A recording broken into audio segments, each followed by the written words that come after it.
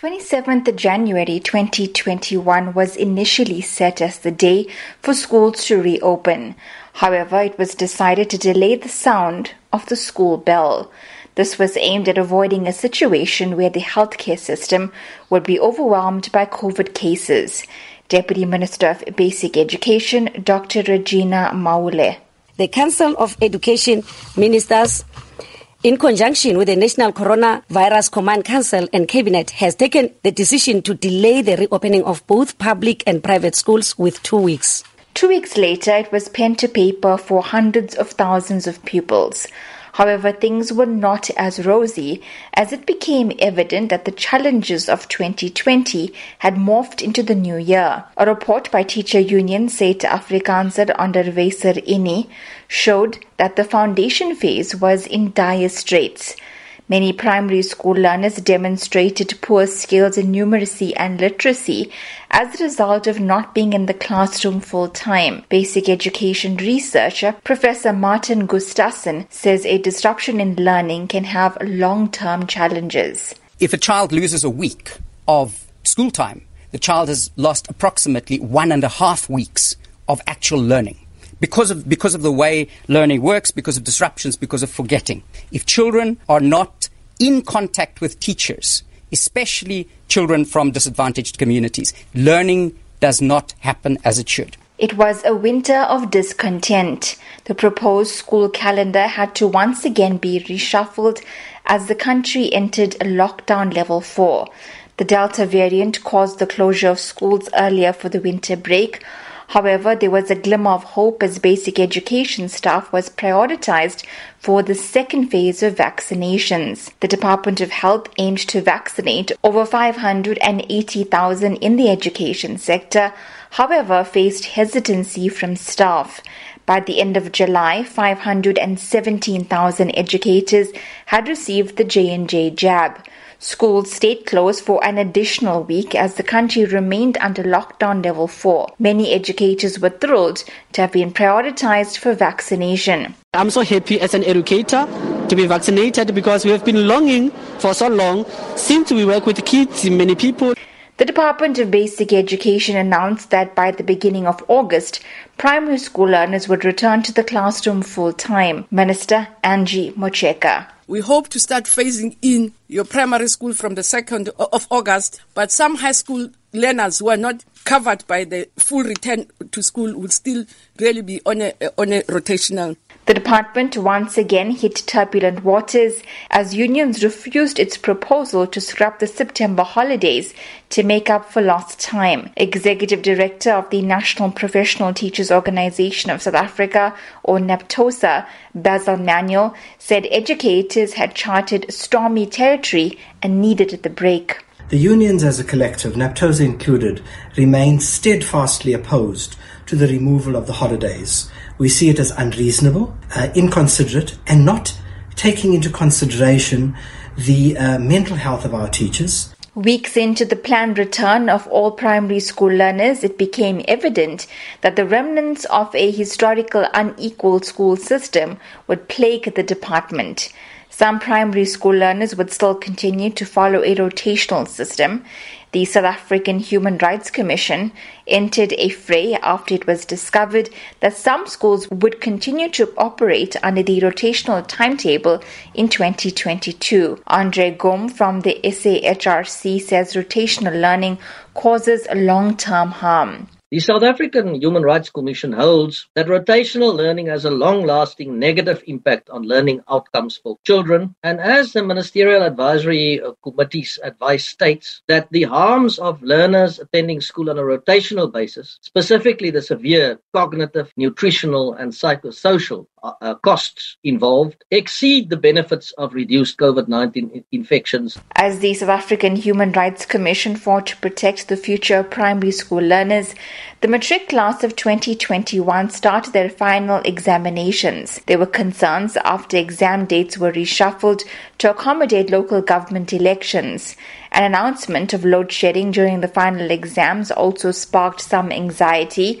However, the department was adamant that the show would go on. Examinations and schooling continued into December without major challenges. By the end of December, the relaxing of lockdown restrictions raised questions. Would this mean that schools could go back to a full-time attendance schedule in the new year? Spokesperson for Basic Education, Elijah Mshlanga. The adjustments that have been made in recent days and weeks, we hope that it will be possible. But before we get there, a lot of work needs to happen. The minister will still need to engage a whole range of stakeholders and contact and consult the MECs in the provinces. The department is confident that the new academic year will kick off next week without major glitches. However, while there are many uncertainties, the prevalence of COVID-19 remains a clear and present danger. Prabashni Murli, SABC News, Johannesburg. All right, now staying with the impact that COVID-19 has had on the education system, the Department of Basic Education, in collaboration with the National Education Collaboration Trust, has developed a program to reboot the education system and prepare schools to start to recover the losses from the last 2 years. For more on what this will entail, we are joined on the line by the CEO of the National Education Collaboration Trust, Godwin Khoza. Godwin, morning and welcome to the show firstly. Good morning, Udo, and good morning to the listeners. Good to have you on. Your research shows that 60% of schools only managed to cover about 30% of the written work in 2021. I just look at that headline figure and I ask myself, for there now to be a rebooting system, Godwin, are we starting this year with children who are sitting in grades that they should not be in? So, Udo, the first thing we need to take into account is the complexity of running the education system.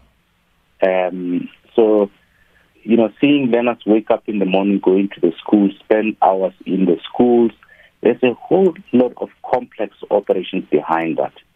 And what the research tells us is that what we intend to do in schools for them to learn has actually not been happening because the circumstances did not allow. That's why we get to a point where 60% of these schools could only cover 30% of the curriculum. So the thinking behind that is, we could not wish away, COVID, because that was part of us. But what's key is that we have to quickly think about how we get back on track and bring these kids' life back on track. So 3-part strategy has been agreed with the Department of Education. The first is to reboot the education system, meaning that operations have to be brought back on track. The second is actually to start with a recovery process. And you can't recover before you reboot. Even on your computer, you can't recover any information before you've rebooted your computer. So you must get your computer running again. That's what we're trying to do in the schools. But lastly, then we talk about building back better, taking opportunities that have prevailed during COVID-19 to build our education system better for the longer term. So back to the rebooting, which is a short-term engagement. Rebooting of the education system will require everybody to bring their hands on deck. Teachers, parents, the education system, government, and the public. One of the things that I think it's obvious for all of us to do is to get our kids vaccinated. It's a simple logic. Parents and everybody else must get our kids vaccinated. Kids, learners of between 12 and 18 years, and more actually, can get vaccinated. And if that happens, then it puts us in a good stead to bring the learners back. It gives governments good confidence, to bring the learners back in all and do away with rotation, which inhibits us to teach, the learners. But having said that, in the past six months, we've been working very hard with the Department of Basic Education to prepare for that recovery and the rebooting.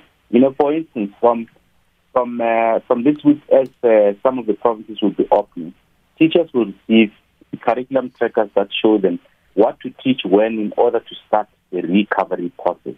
That's very important if you're dealing with 450,000 people.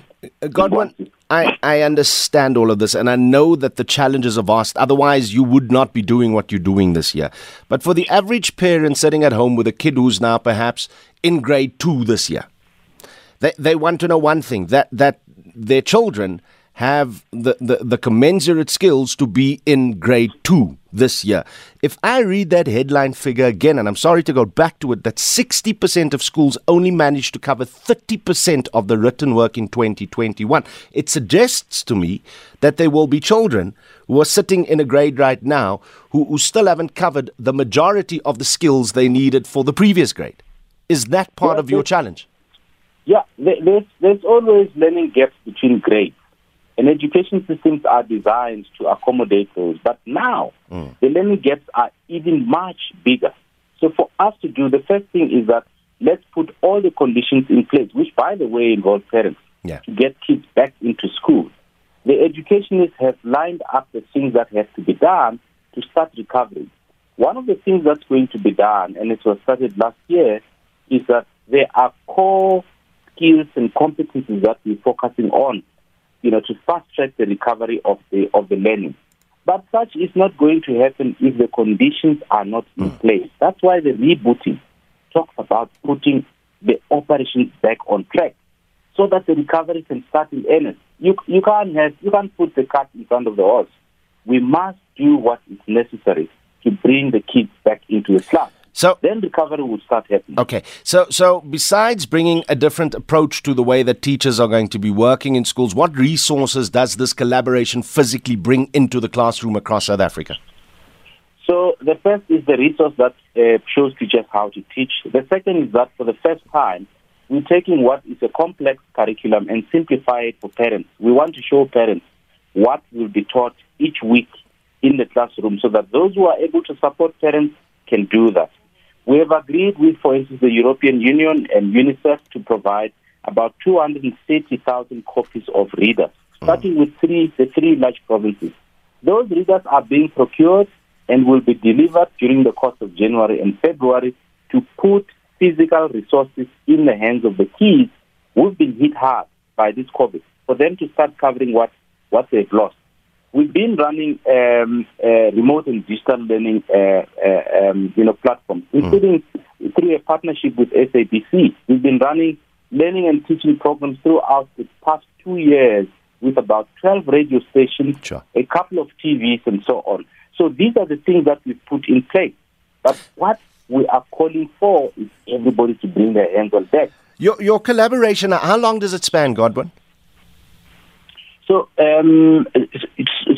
we've been in place since we've been launched in 2013, and we started running programs in earnest in 2014. Before COVID hit us, we had worked consistently with over 100,000 teachers from all the provinces and over 800 curriculum advisors, whom we worked with consistently to strengthen the system to teach better.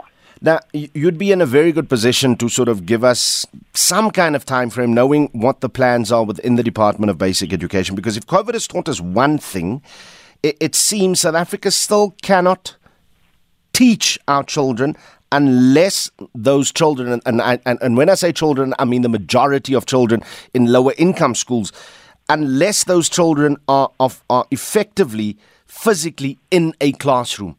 How much longer will that last before we realize that we need to bring in technology and that it actually needs to span the entire country? So, Udo, technology is inevitable as a teaching, platform. But we've been working with some professors from Harvard on a number of innovations.